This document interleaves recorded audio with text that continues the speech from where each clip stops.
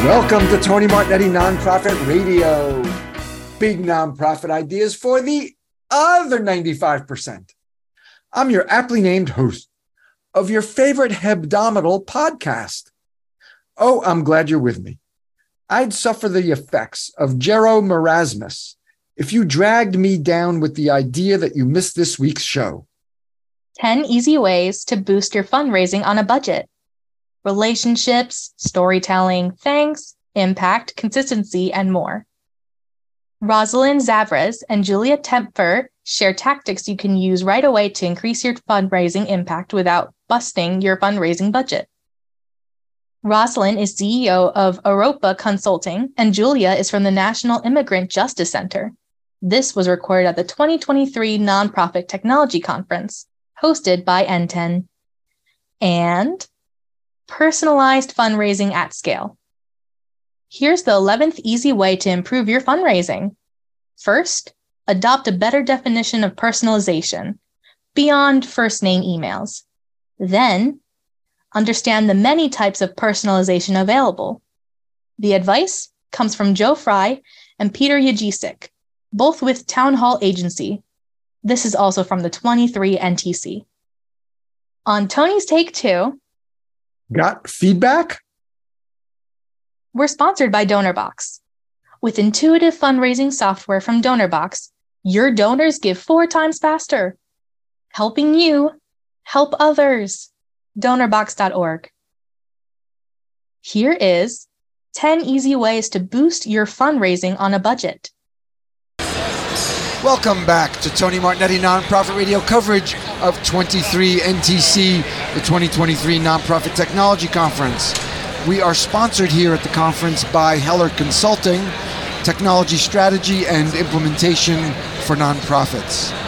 With me now are Rosalind Zavras, who is CEO of Europa Consulting, and Julia Tempfer, who is Senior Marketing and Digital Engagement Strategist at the National Immigrant Justice Center.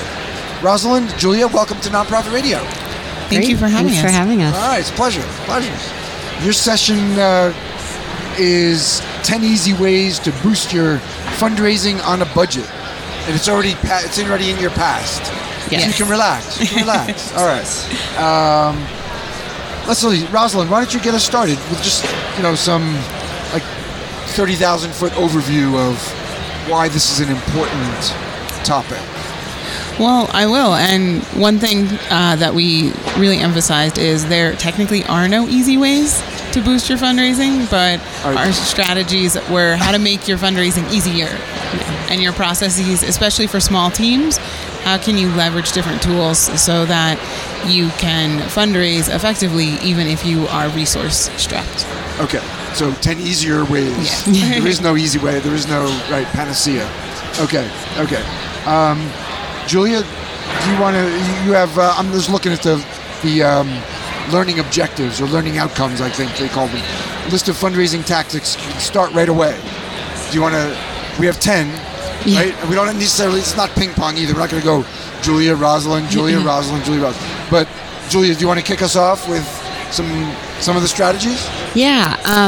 One of the things that we talk a lot about in the session is relationship building and how important it is to establish a strong relationship with your donors. And some of that comes from talking directly to them, comes from thanking them often, knowing what their needs are and why they are connected to your organization, why they're passionate about what you do.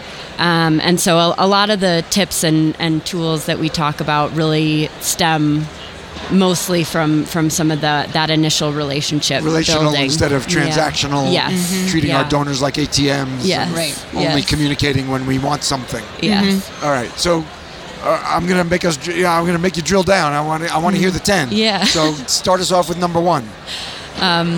Do you remember what exactly? Number one. It could be any of your. I'm not going to know. If you say number 7 first. The number one that we talked about in the session was thanking your donors and doing it in creative and different ways.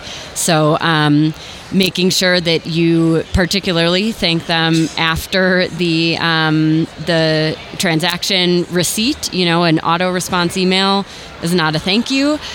So making sure that you really build that relationship through thanking them and using some really creative methods to continue that conversation with them and thank them for their donation.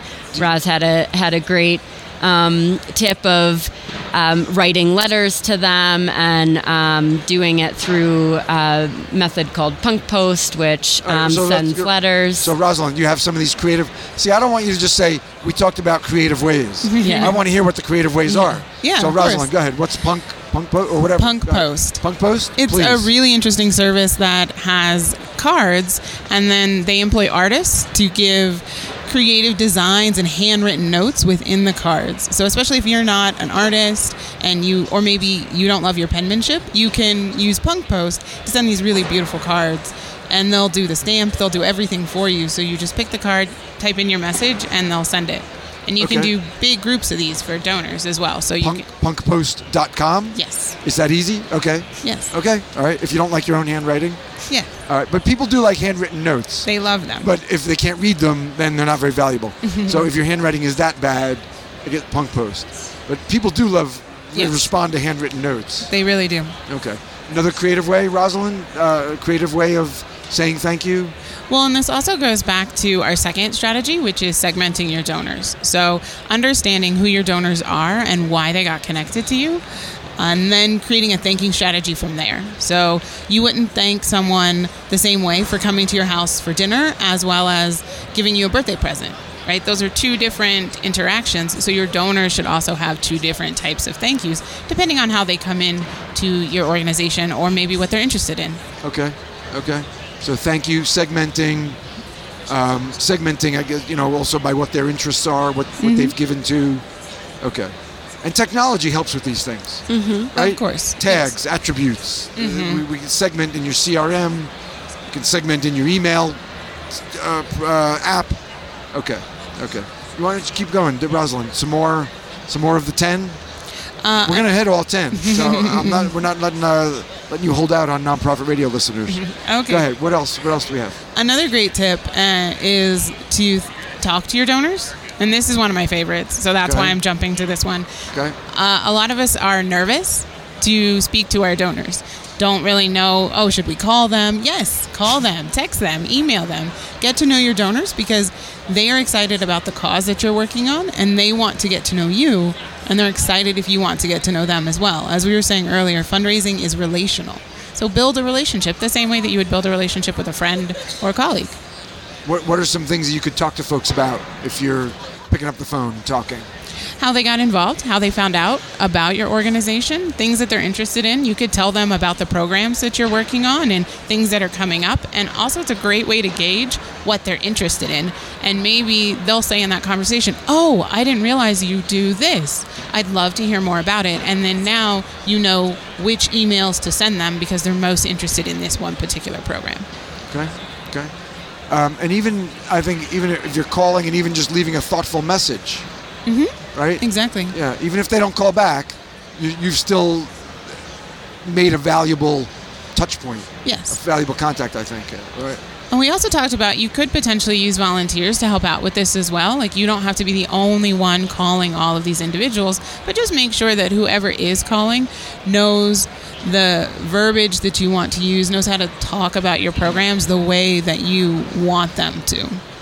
That can be a good exercise too for boards. Yes. I mean, it's an easy. I've made lots of thank you. I do planned giving fundraising. Oh, nice. Nobody's ever turned down or been upset at a thank you call. Yeah. Sometimes you have to reassure them. Actually, a lot of times, I'm only calling to say thank you. That you're not going to thank ask. you. Yeah. Because I work with planned giving donors to the nonprofits, but sometimes they make an outright gift too. And since I might be the relationship manager, I'm calling to say thank you. They think, but I just gave, and I might say it's Tony Martignetti from so and so charity.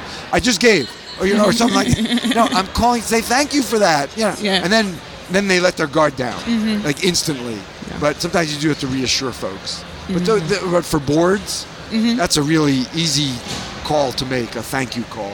And it makes everybody feel good. So especially if you have a board that doesn't exactly know how to fundraise, or maybe they'll say, we're uncertain, start with thank yous.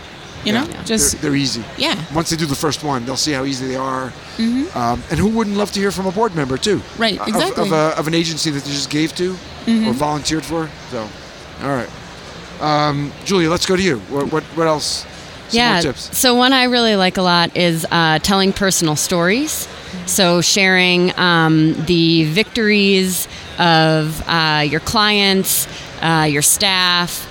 Really creating a personal connection between your donors and the cause that that your organization represents, or the services that you provide. We talked about making sure that, if you're sharing a human's story, to make sure that they have control over the way that story is told, to make sure they have consented to the way that you're sharing that story.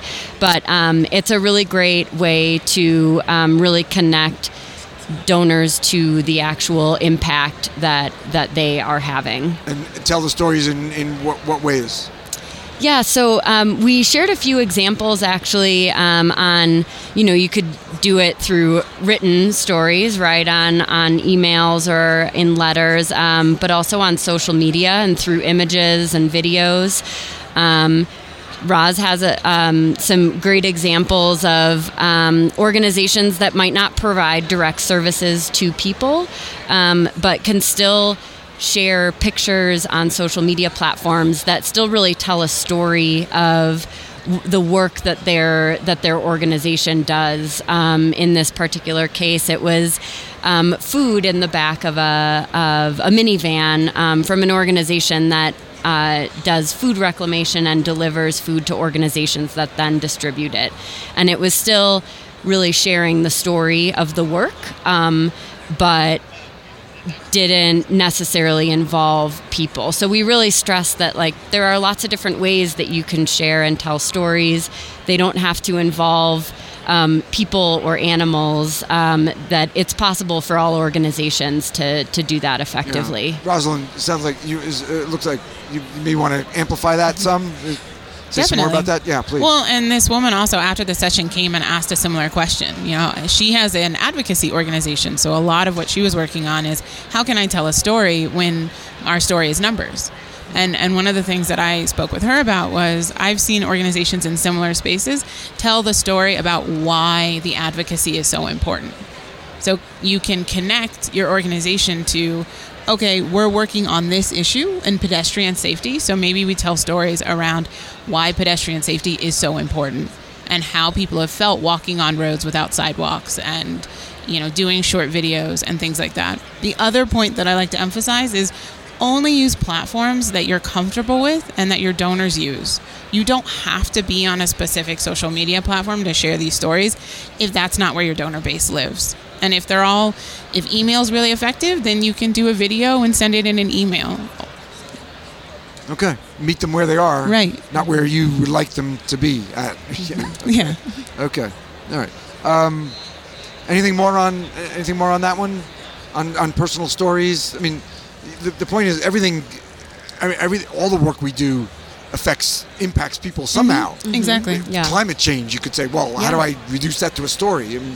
But that's a great example too of an advocacy organization that personalizing, able to personalize. Anything more on that one before we? No, I think we can. On? Yeah, we can go forward. What's next, Roz? Well, another good one is to convey. Is Roz okay? Or yes. Rosalind? Both. I like them both. Okay. I've been using. Now I'm using both. All right. Thank you. Another great one is to convey impact. And convey impact in everything that you're doing, not just your emails, but your social media campaigns. When a donor does give, how can you connect their gift to the impact of their dollar, right? And that's more than just saying, thank you for your gift. You donated $5 to the education program. It's rather, this $5 allowed kids to come in and, gain access to new books so that they can now read after school. Right. And a huge part of that is donors are excited about the cause. it's not about your organization, it's about your community and the work that you're doing. So center them in what you're talking about so that they know that they're a part of the solution. Their donation affected change in an area they're excited about. That could even go back to personalizing the story. Right. Enabled a student like Tony to buy a book, attend a school, whatever. Yeah, exactly. Yeah. Okay. Now, a lot of our tips work together. Okay, very good. Yes, they don't not stand alone. It's time for a break. DonorBox.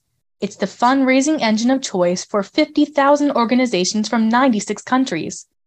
They've got something new. Now you can accept cashless donations anytime and anywhere with DonorBox Live Kiosk. Turn your iPad or Android tablet into a kiosk to boost in-person giving. And with their new additions to DonorBox events, you can sell tickets in 43 currencies and ask your buyers to cover fees. Put these two together, and your in-person events will take off. DonorBox, helping you help others. DonorBox.org. Now back to 10 easy ways to boost your fundraising on a budget. Roz, let's stick with you. Give us another one. Another good one is to test your online donation experience. And so a lot of us, especially in the fundraising space, we know what an online form looks like. We've filled them all out. We know them really well. And we don't really have an outsider's perspective into what it looks like to donate. Right. So a really good, and I think this one is actually pretty easy and simple. Ask somebody who isn't in fundraising to try and make a donation and give you feedback. And even give them a little rubric to say, here are some questions that we would like you to answer as you're trying to give this donation, and let us know how it looks and feels, and if there are ways that we can improve the experience. Okay. Easy. Yeah.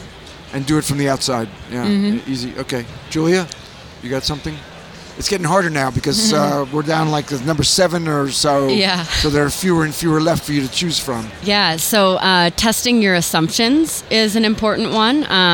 Not assuming that you know what works well with people and with your supporters and donors.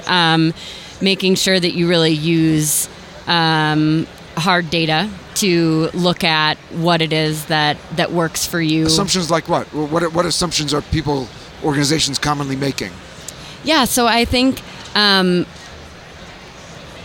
like the way that they Ross, feel free to jump in. Interact, help the way that they interact with your donation page, I think was something that we touched on. And A/B testing different messages, different ways that people respond to your messaging, but also not trying to test too many things at one time, but doing some A/B testing with messaging and subject lines and things like that. Okay. Yeah, so really to piggyback off that, if you're going to test, do A/B testing on emails, change one thing per email, right? Change the subject line. Maybe have a subject line with emojis and one without emojis and see which one gets opened more. And same with your social media, right? Post on a Monday and then maybe next week post on a Tuesday and see if you're getting different engagement. It doesn't have to be fancy. You don't need to use all these analytics tools. Just create a plan and say, okay, we're going to test this thing now and we're going to test something else later. And is there a minimum size that you should have before you're testing, or minimum, let's say, number of emails for validity?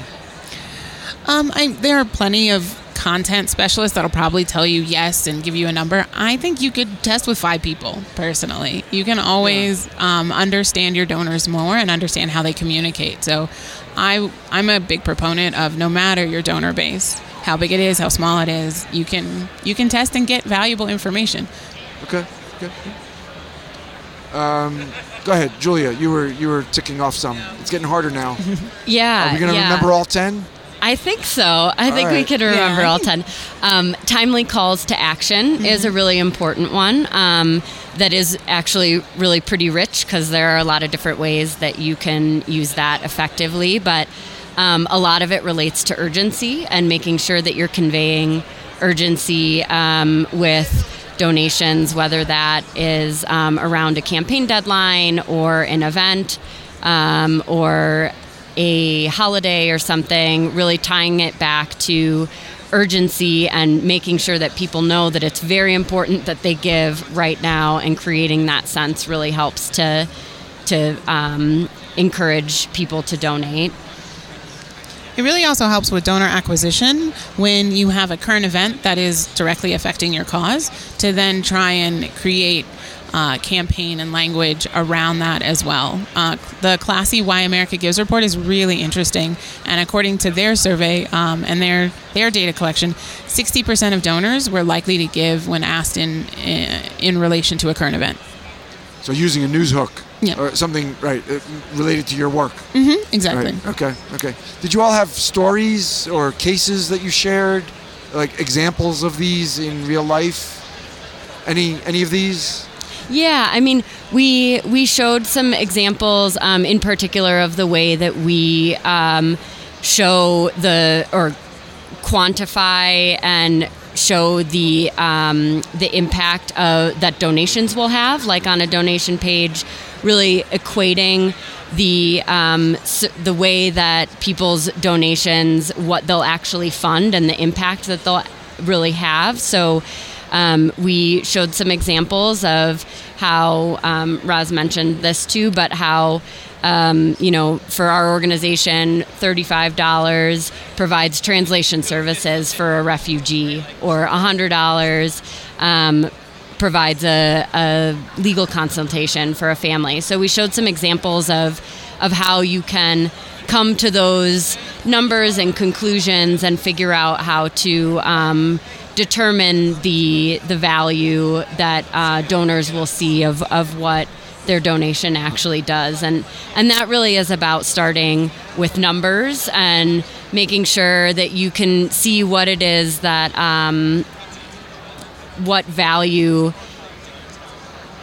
as relates to your mission and services, what dollar value might translates equate to something. To some impact or some program, Exactly. Well, and also within your organization, you've been able to do timely calls to action because you work in immigration, and unfortunately, immigration has been in the news quite a bit. Yeah. Right? Yeah. So do you see also that cycle of when a news cycle happens, you're getting more engagement? Yeah, for sure. And I think when not only using the sense of urgency, but when you ask people is also really important. Yes, using things that are happening in our communities and in the news is something that we do quite a lot because our organization does respond directly to some of those issues. So yeah, that's something that's really important. We also pretty effectively can use light boxes and notification bars to really amplify messaging that we're sending out, and making sure that people really see that when there's a particular campaign, not all the time, but in a rapid response situation, that can be a really effective strategy for not only donor acquisition, but also donor retention. Okay. Who's up to naming the last one or two? I have not been counting, but who's up to naming another one or two that are remaining? Consistent communication is definitely remaining. Yeah. Again, when I was reading different surveys of donors, you can range anywhere from 53% to 75% of donors will not give again if they receive inconsistent and unclear communication. So this is incredibly important to get right, and it doesn't have to be complicated. One of our best strategies is, create a calendar for communicating with donors, and it doesn't have to be on fancy social media planning calendar. It can just be in your Google Calendar, your Outlook calendar, and share it with everybody on your team that communicates with donors, because this is also really important. If someone in the program team communicates with all of your volunteers, who are also probably a good number of them are donors, and sends them a bunch of emails in a row, and then you tack on and the last email is about a giving campaign, they're going to have email fatigue, right? And so let's make sure everyone in the organization who does talk to donors are on the same page about what our calendar is, and that everybody's using key language that you want. Another really good strategy is to look at all of your platforms online and make sure that the language and the logos are all the same. I can't tell you how many organizations that I start working with. This is one of the first things I do. And then maybe I'll go to a Facebook page and it has the old logo and it has language that doesn't correspond to their website at all. And the nonprofit says, oh, well, that was just someone in development and we lost the password and we're not on Facebook, so we're not going to change it. And I say, you need to change it because it is a public part of your persona. And because these social media platforms are all SEO linked, donors are going to find it, and you want to make sure you control the narrative. Okay, excellent. Is there more? Any other strategies? Yeah. Well, we had a bonus tip.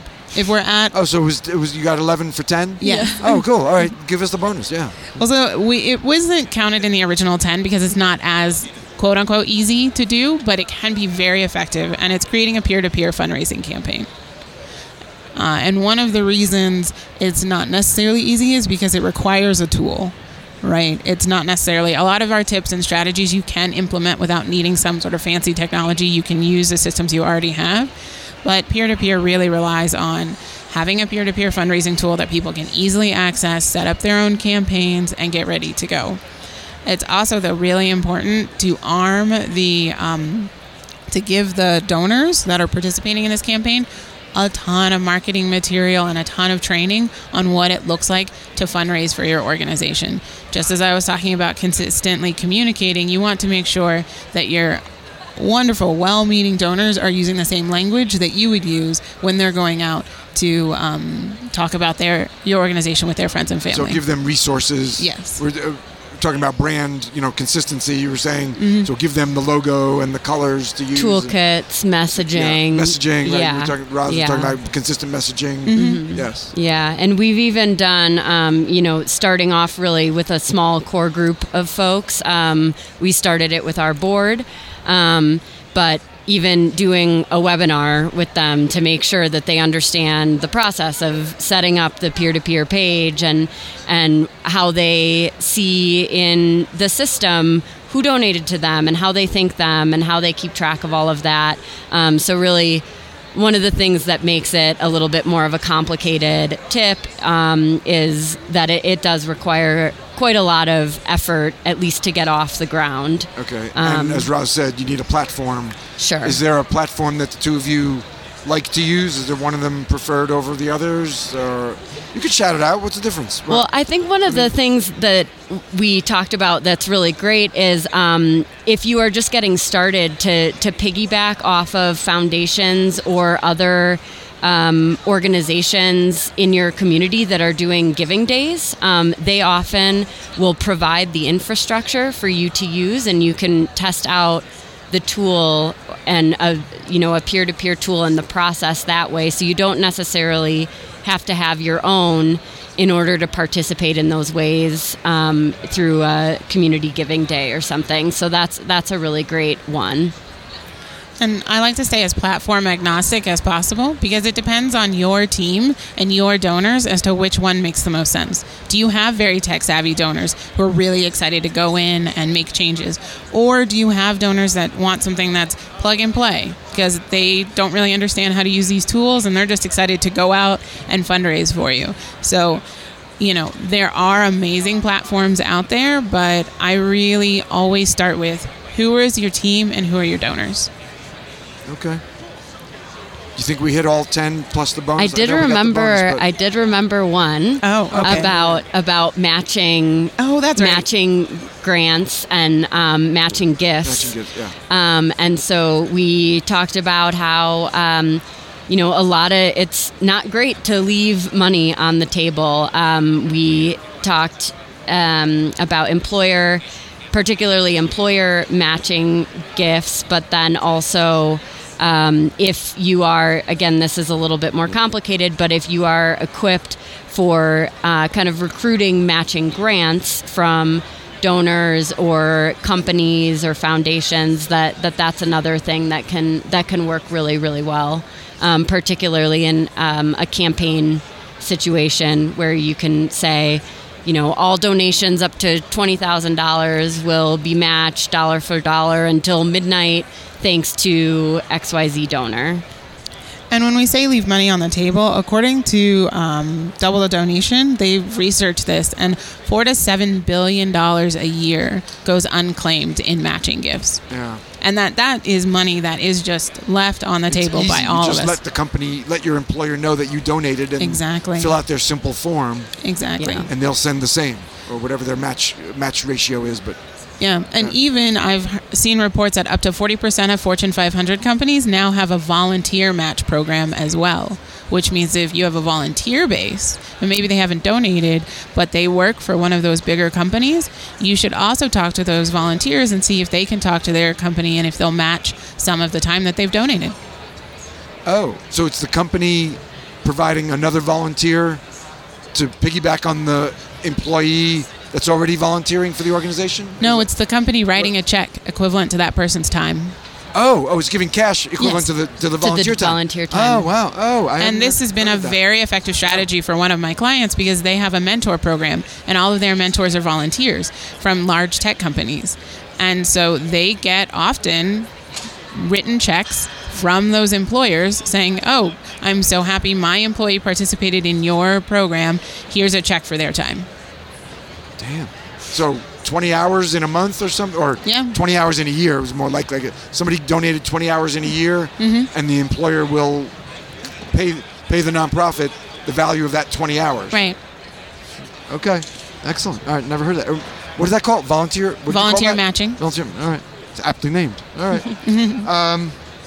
Okay. So anything else? Anything? We probably. Well, I don't want to let you off the hook.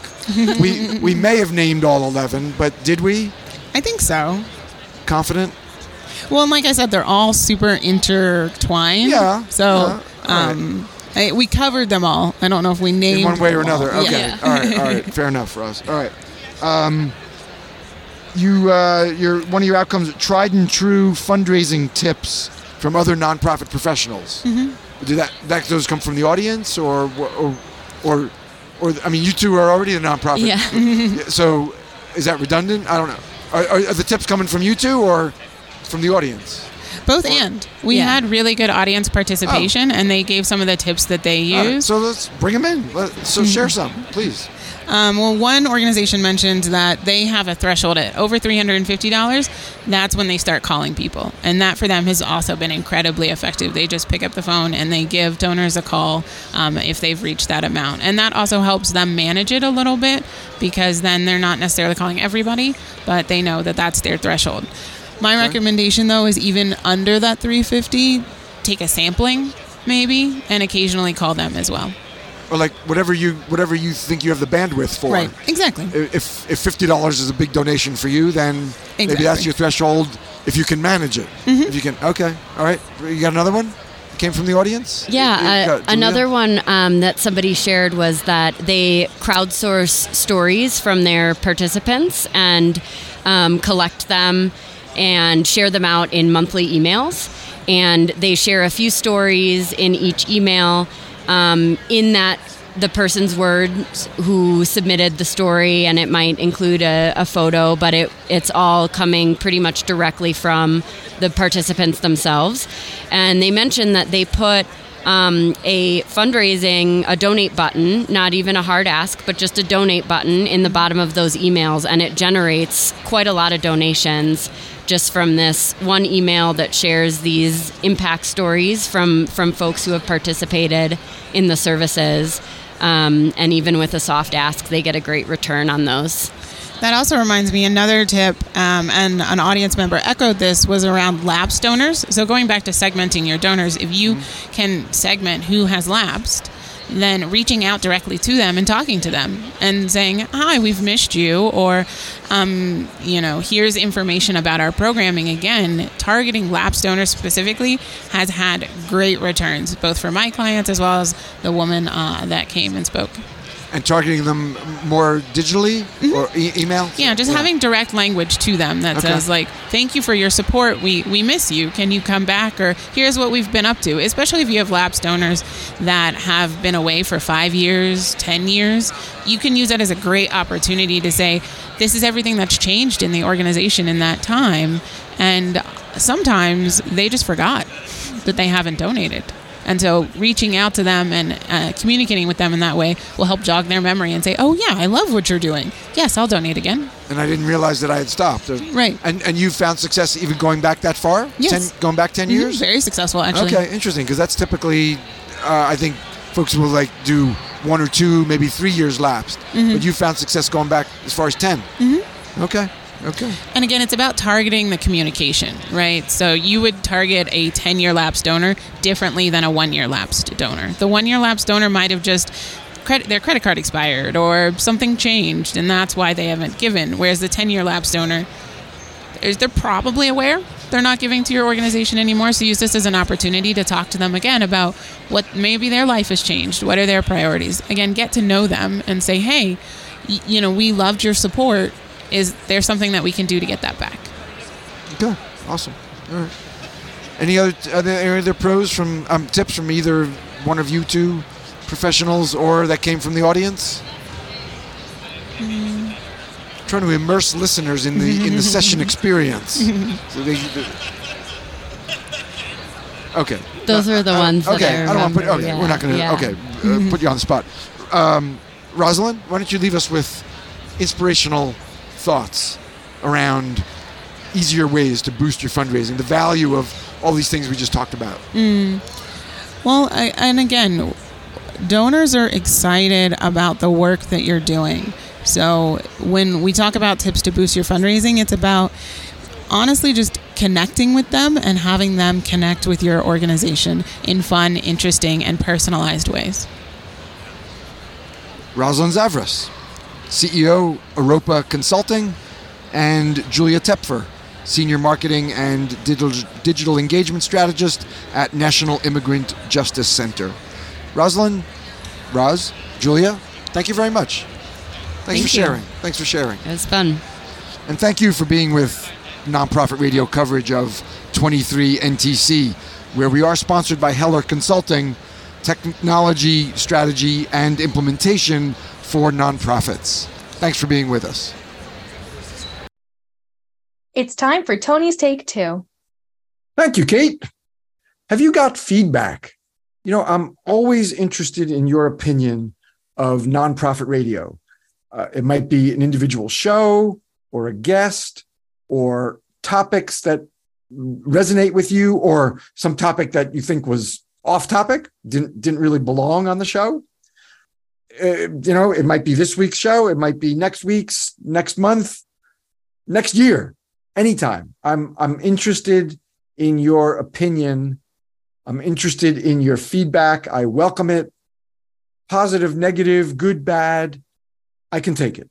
It'll be okay. I'll be fine. I'm genuinely interested in what you think about what you're listening to week after week.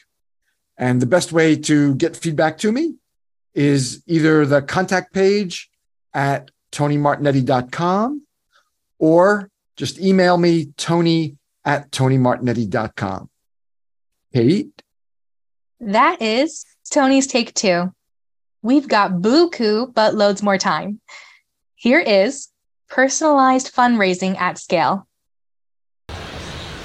Welcome to Tony Martignetti Nonprofit Radio coverage of 23 NTC, our continuing coverage of the 2023 Nonprofit Technology Conference at the Colorado Convention Center in Denver, where we are sponsored by Heller Consulting, technology, strategy, and implementation for nonprofits.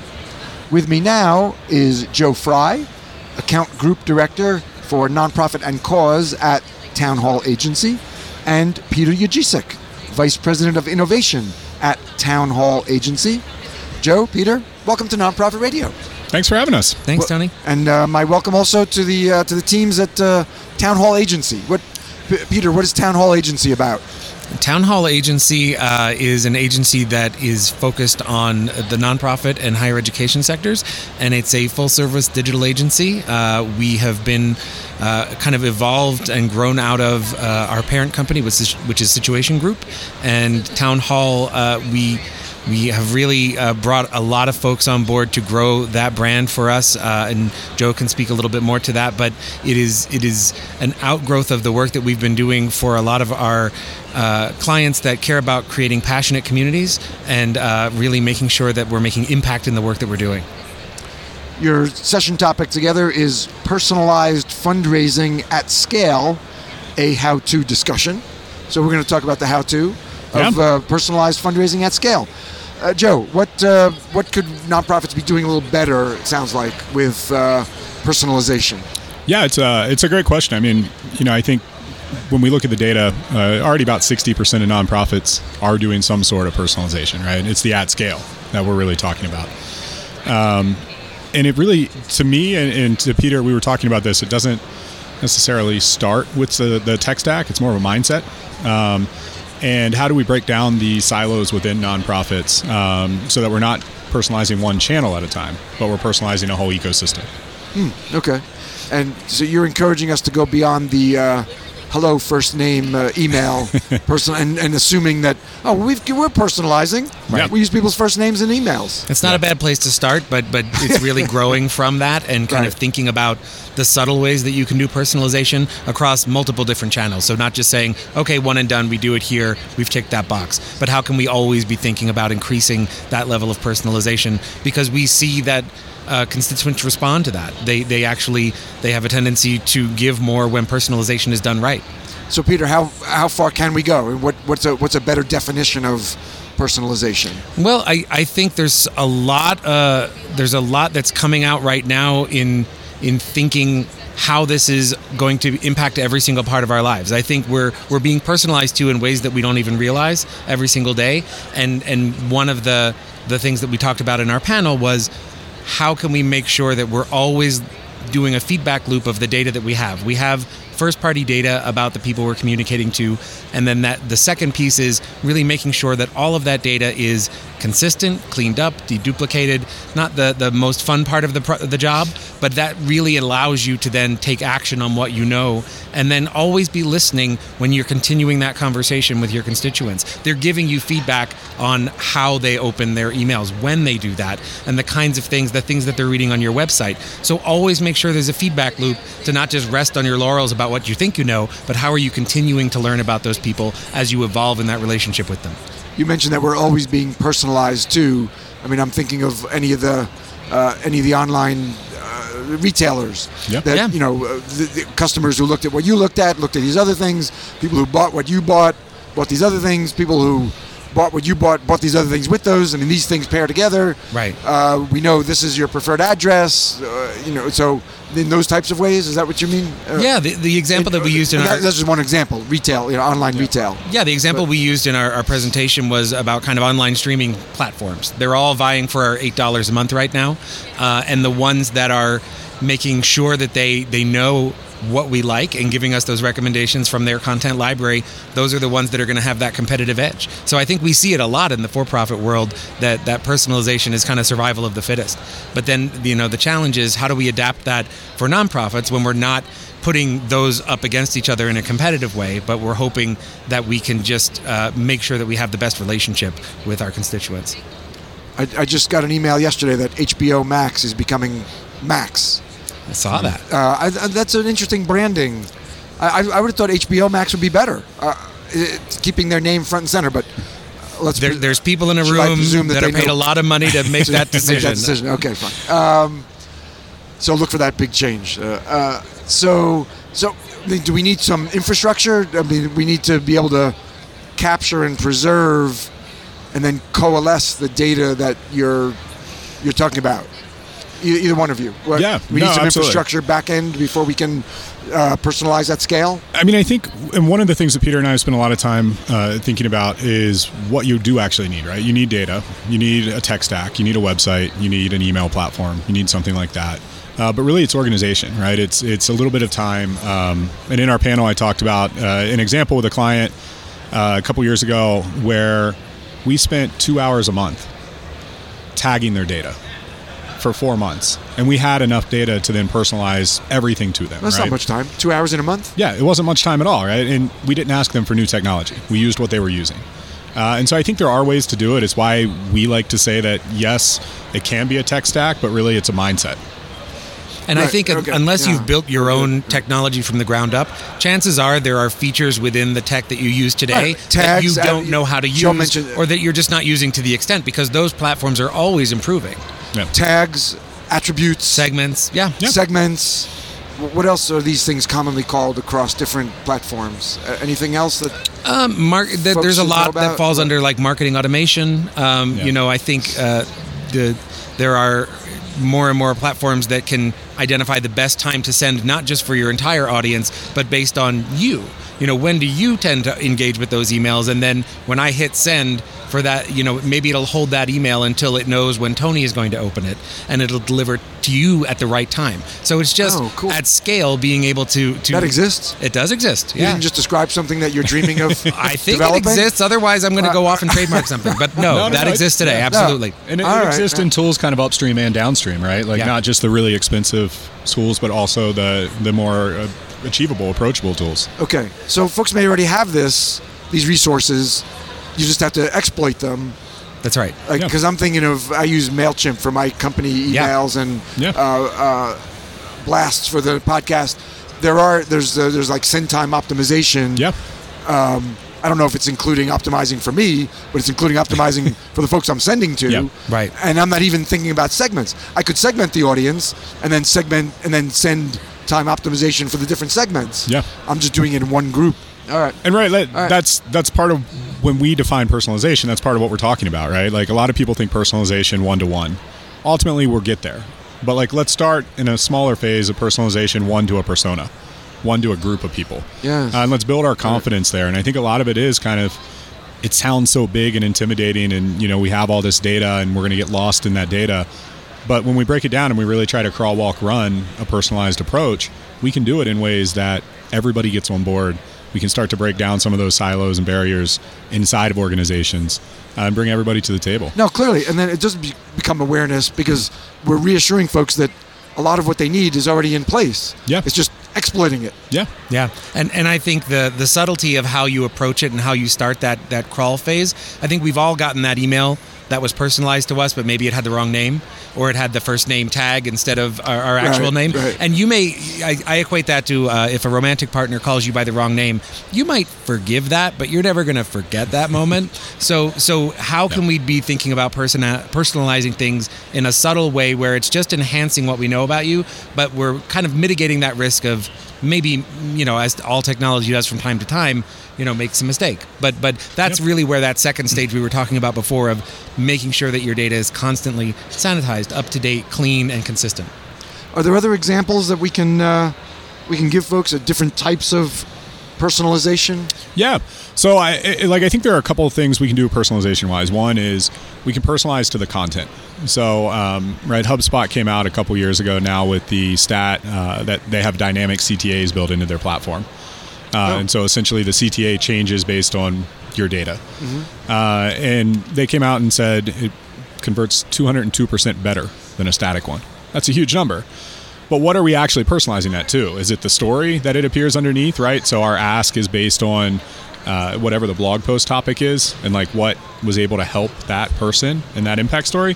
Or are we personalizing it to the fact that Tony donated $100 last month, now we want him to donate $120 because we want him to donate 20% more. So what are we really personalizing to is a good place to start. Okay. One of the things that I've spent a lot of time with is working with organizations that have gift catalogs and how to activate a gift catalog across a blog to then have a CTA that isn't even dynamic, it's static, but it's written in the same way that the ask in the gift catalog is. So that way everything ties together. So regardless of which channel somebody's engaging with you with or what the ask is, everybody's on the same page about what that actual ask is going to be. And it feels more personal to the donor or the potential donor. Okay. Peter, other examples? Yeah, well, I think one of the things that Joe and I were having some conversations around, and I know he's done some campaigns with this, personalized video is something that's becoming more and more attainable without, breaking the bank, really. There are a lot of services that you can work with to have different videos stitched together. They could include things like your donation history or just an appeal to you, or really just include segments, as part of that B-roll of things that we know that are important to you. So when you're thinking about a video campaign or an end-of-year appeal, you can actually start to use more and more tools that every piece of that campaign have some level of personalization going on. Yeah. Are there any video platforms that you can shout out or recommend as a potential resource? We like Idomoo. All right, spell it, please. IDOMOO. IDOMOO. Idomoo. Yeah, Idomoo.com. Idomoo.com. Okay. They do a great job really connecting in to a database or uploaded Excel docs. And so the video. So Peter, you're saying that the B-roll can change based on the data that's in your CRM? Yeah. That's incredible. The B-roll, the music, the ask, everything, right? So everything is a data point, and it doesn't really change your production process that much. Their system has an After Effects plugin that a lot of producers and editors are already using, After Effects to produce videos. And so you define what the personalization is, what the element is, and then you create all the different assets to that. But to your point, both of you could start with maybe start with first name. Yeah. And maybe giving history or something like that. Yeah. Or start simple. Yeah. Don't you don't have to be Martin Scorsese to produce your first one. Yeah. But explore it. Okay, Idomoo. And I think also, right, if you even wanted to explore it at a higher level, when somebody makes a donation, right, you know what they clicked on before they donated typically, right? You're going to know if they came from an email article, from a blog post, from something. And so if you take that and you say, you know what, I'm going to follow up with a personal thank you from somebody that benefited from a donation like this, or from our president and CEO, or from somebody on our team, and I'm only going to show them stories and content around the topic that they actually donated to. Is a nice way to personalize in a very subtle way. So it's not actually saying, thanks, Tony, for your donation of X, but it's saying thank you for your support with a personalized aspect, and then also showing them other stories, other impact that you have in that segment. Related to what they gave to. Yeah. These are great examples. Any other what other examples have we got? Well, on the media buying side, there's a lot of conversations we're having around dynamic creative. So this idea of dynamic creative that you when you're building out your, let's say it's your display ad, you have a few different versions that you upload into a system, and then that system can, based on targeting, as media has always done, but it can also know where you are geographically, and it can say, here's an opportunity for you in your area, and it will show you something different because you've set up the rules to do that. It does take a change of workflow. The tools are getting cheaper, but it does require your team to maybe work in a way that they haven't done in the past, in a non-waterfall way of saying, okay, we're going to put this ask out to the designer to get back the assets, and then we're not going to talk to them again. Well, we may need to go back to that designer and say, you know what, we need another variation that can achieve this thing that we're trying to target, so can we get a few more from you? And it's just really about making sure that the team is having that communication. And there's a muscle within the organization to be able to adapt to that. Yeah. And you were talking about media buying. What are some examples you're thinking of, Peter? Well, just like the ads that we see. Search buying? Mm-hmm. Search ads? Search ads, display ads, yeah. Okay. And search ads, it's built into Google Ads from the start, right? They have the kind of dynamic ads, and they optimize for you using AI, but you can also optimize by location, and some platforms allow you to kind of put together other assets. Okay. I mean, I also think about, as just another example, thinking about communication channel preference and frequency. For some reason, I don't know why, my mom will not text me, but she Facebook messages me. And I can't get her to text me, but her preferred channel is Facebook Messenger. And so, with donors, they all have a preferred channel and a communication frequency that they want to hear from you. And it's okay to ask for that. Simple surveys. Yeah. How do you like us to be in touch with you? Yeah. And you mentioned MailChimp a little while ago, Tony, as something that you use. Yeah. The survey tools are built into that platform as well. So you can deploy an email that links you right to a survey on the same platform, and then that survey will automatically update those tags on that constituent that you already have. That's beautiful. So it's both. The tools have never been better to integrate those different tools, but some of those tools are actually adding within themselves to give you even more. Any other examples you want to share? Did you do your session already, or it's coming up? Yeah, we just did. Any other examples that came from maybe questions or that you shared? There's no holding out on nonprofit radio listeners. No, we talked a little bit about chatbots, a little bit about automation or across social platforms, right? I've used in the past multiple platforms, but I really like ManyChat as an example, where you can actually set up triggers so somebody that likes a post or somebody that comments on one of your posts gets a message sent to them through WhatsApp or any of the Facebook ecosystem, messenger-wise. And it's just a nice way to kind of build that communication back and forth in that network in a not really creepy way, right? Like everybody wants to be engaged with, or if they don't, they tell you they don't want to. But it's often a nice way to kind of automate some of that when we're thinking about how we can do it at scale. That's interesting. All right, so somebody liked or commented on a post. Yeah. I don't know, just a like, and then they get something. They could. I mean, you can set up whatever rules you want, right? Okay. Maybe it's 3 likes, 4 likes, that 5 one sounds likes. a little creepy to me. Yeah, that's the all right, maybe right. Yeah. A couple of engagements. Yeah, and I think that's where I think a common theme, especially at this conference, but that we often see is always be testing, and it's what really is that? Is it after 5 likes somebody is likely to want to engage with you more and they're looking for feedback from you? Or is it after 10? Like, what really does that donor journey look like? And I know everybody's is a little bit different, but I think, Joe, you alluded to this in our panel, but when you're engaging, when constituents are supporting a nonprofit, they see that relationship as very personal. If they're going to give you their money, it's usually because it's something that they believe in, they support your cause. So we find a lot of times people are looking, you said it might seem a little creepy, but we find that people that are willing to give often want to engage in a dialogue. So it's just about making sure that we're engaging with them in the right way. They don't just hear from us, once a year when we need money. We're making sure to put information in front of them that we know is important for them based on what they've said to us before. Yeah. It was just that one example of the single like thumbs up, and then I get a message on WhatsApp. And we touched very briefly, on AI, what AI is going to be doing to the world of personalization.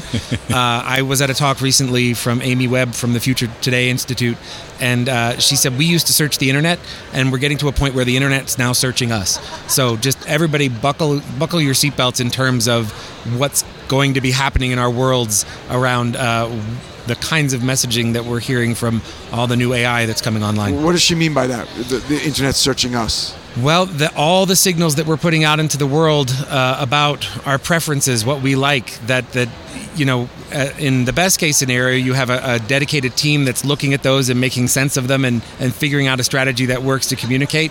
But when you just we're getting to a point where a lot of tools are being unleashed that haven't been tested before. So, what was the micro response time from how someone moved their mouse from the bottom of the screen to the top? Does that have an indication of maybe a health issue that they're dealing with? And it doesn't take long to go into some really black holes around this conversation. Oh my God, there's trillions and trillions and quadrillions of data. We're all data putting points. out data, yeah. And I think that's the thing, right? Like data, the amount of data can be scary, right? Like, I have to analyze all this data. From a personalized standpoint, where Peter and I kind of start is, you don't have to analyze everything. Let's make a hypothesis, right? Like, do people care more about where you do your work? Do they care more about the aspect of what you're doing? Like, what do they really care most about? And let's try to just collect data around that and organize that data first and see if that's actually what they care about, and then move on from there. Yeah, and don't be afraid to act. I think it's possible in an overwhelming sea of information to become paralyzed, but know that at the end of the day, the goal is to try something and see what impact that has, see if it moves the needle, and make sure you're paying attention to those performance indicators to make sure what you want to do is actually happening. So, staying short of the microseconds that it takes to move the mouse, how can we collect on our own some of the data that we can be then used for personalization at scale? Yeah. Well, to go back a little bit about the data piece, right? Like, let's take a step back and think about why personalization really matters and like why it started in the more commercial world first. There's a data point out there that says every second it takes me to think about where I'm at on a website and to act, take the next step. There's a 10% drop off for every second. So 10% plus 10% plus 10%, right? Yeah.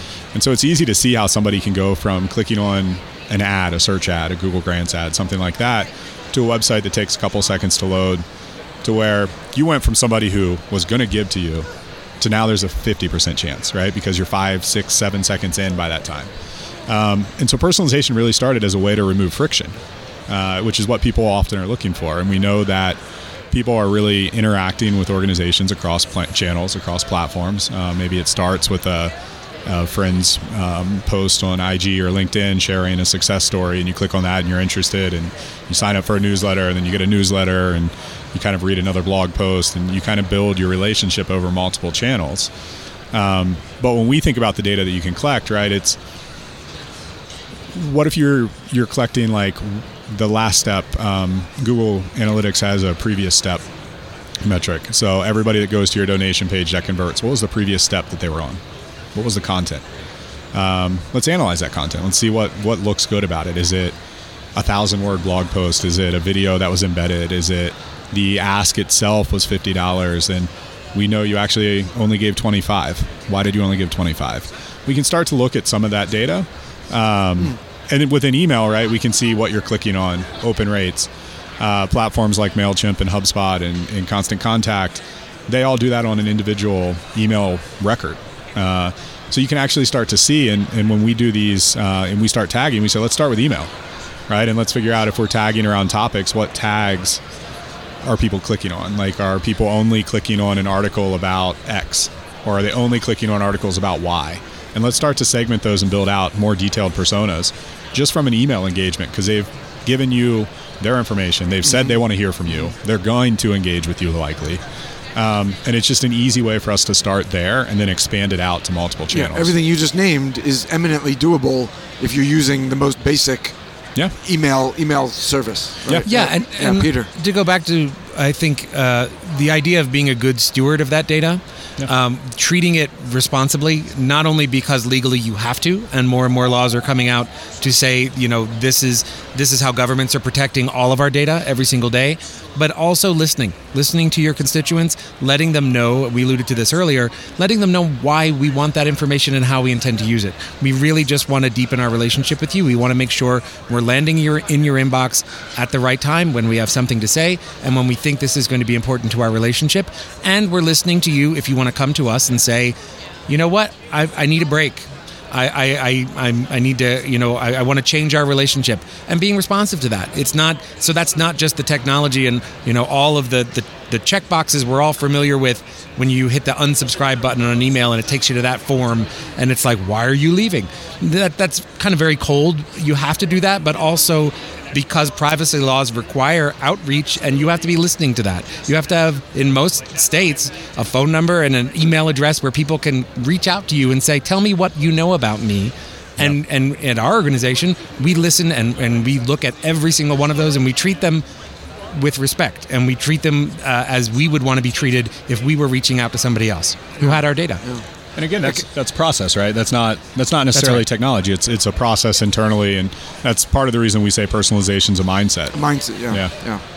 Yeah. Peter, can we go further? So Joe identified, like I was saying, data that's eminently collectible. You could start tomorrow, just turn on some analytics, or just go back and look at data that's already been collected. What would be a next step in terms of data that we could collect, or methods that we could use to collect data for more personalization? Well, I think the way we think about it is maybe reversed a little bit. We want to start with what is the outcome that we're looking for, and how do we get there? Because I think it can be really tempting to just say, let's plug another data source into the machine and see what happens. And I think that's what you're seeing a lot with a lot of the large language models that are pervading and coming out in the AI world right now. It's, let's just hook up everything that everybody said on Reddit and see what happens. And I think as an organization, we don't want to be, we don't want to collect something that we don't need to have to make the relationship better. It's very tempting to say, like, oh, look, we can get 50 more data points. But if you don't have a plan for that, then you're just kind of bloating your systems, and you're risking having more than you need. So I think it's what is the end goal that we want? Well, how do we want that constituent to feel at the end of this relationship? And then what do we need to get there? And let's not overindulge. Fair, very good point. All right. What else? What else from your session that we haven't talked about yet? We still have some time if there's more we can talk about.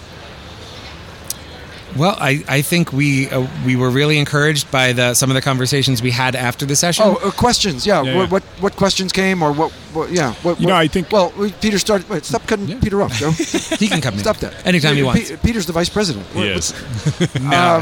I'm just here to make Joe look good. That's my job today. Honest to God. I don't know. I see director. What was it? Vice president and group director. Yeah. So Peter's the vice president. All right.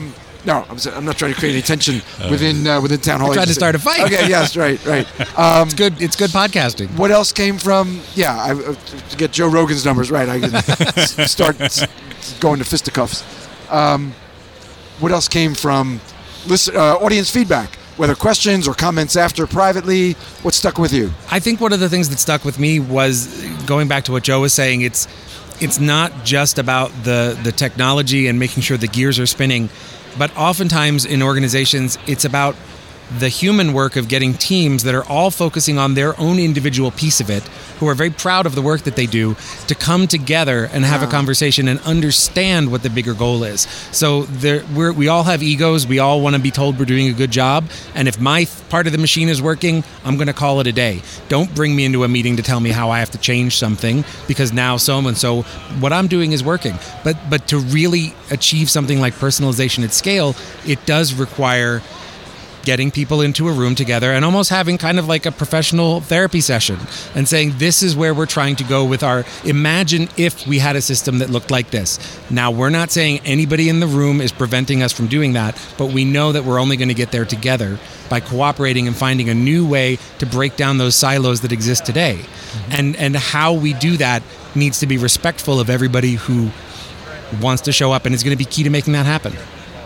Okay, very good perspective. Yep. Anything else that struck you from the questions? Or anything else audience-related questions, comments that? Yeah, I mean, I think there were really two things. One, kind of piggybacking a little bit on that, we spent some time talking about making sure that when you're collecting KPIs to see if personalization is a success, right? When you're starting small, metrics, what are you actually looking at? If you personalize the subject line of an email, the primary KPI shouldn't be a donation. It should be an email open, right? And so when we start to have these leading indicators that are kind of micro metrics that we're looking at, we can start to get more people on board because we're then sharing the same language with them, right? We spend a lot of time talking about just how different people perceive different words. Awareness, for instance, right? Like when we run an awareness campaign as an agency, we're thinking it's brand lift, right? The action is, does somebody remember your organization name and what you do? But oftentimes when organizations come to us and they say, we want an awareness campaign, they actually mean they want somebody who doesn't know them to take an action. And it's a small difference, but it does change, one, the metrics that we're tracking, and two, the type of media buy that we do, and kind of how we message that.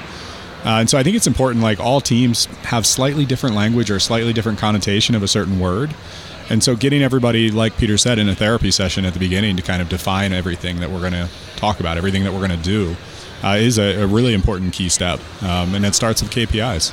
And just because you think something may seem obvious, don't assume that everybody in that larger group when they get together is necessarily going to click on everything. And an example I often use is, in the world of technology, a developer means one thing, someone who codes software. In the world of nonprofits, development is raising money.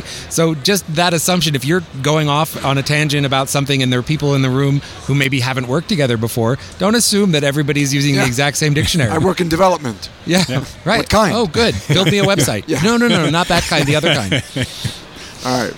We'll leave it there. Does that sound good? Yeah. All right.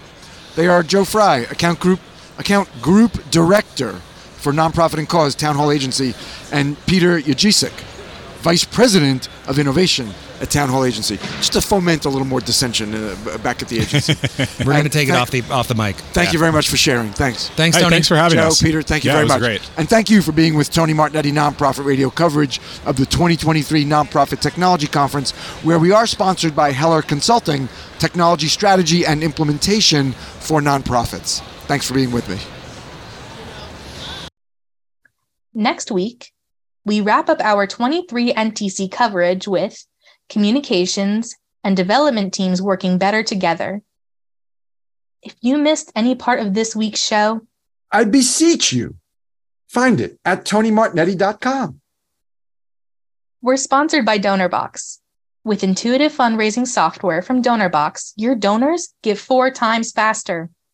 Helping you help others. DonorBox.org. Our creative producer is Claire Meyerhoff. I'm your announcer, Kate Martignetti. The show's social media is by Susan Chavez. Mark Silverman is our web guy, and this music is by Scott Stein. Thank you for that affirmation, Scotty. Be with us next week for Nonprofit Radio. Big nonprofit ideas for the other 95%. Go out and be great.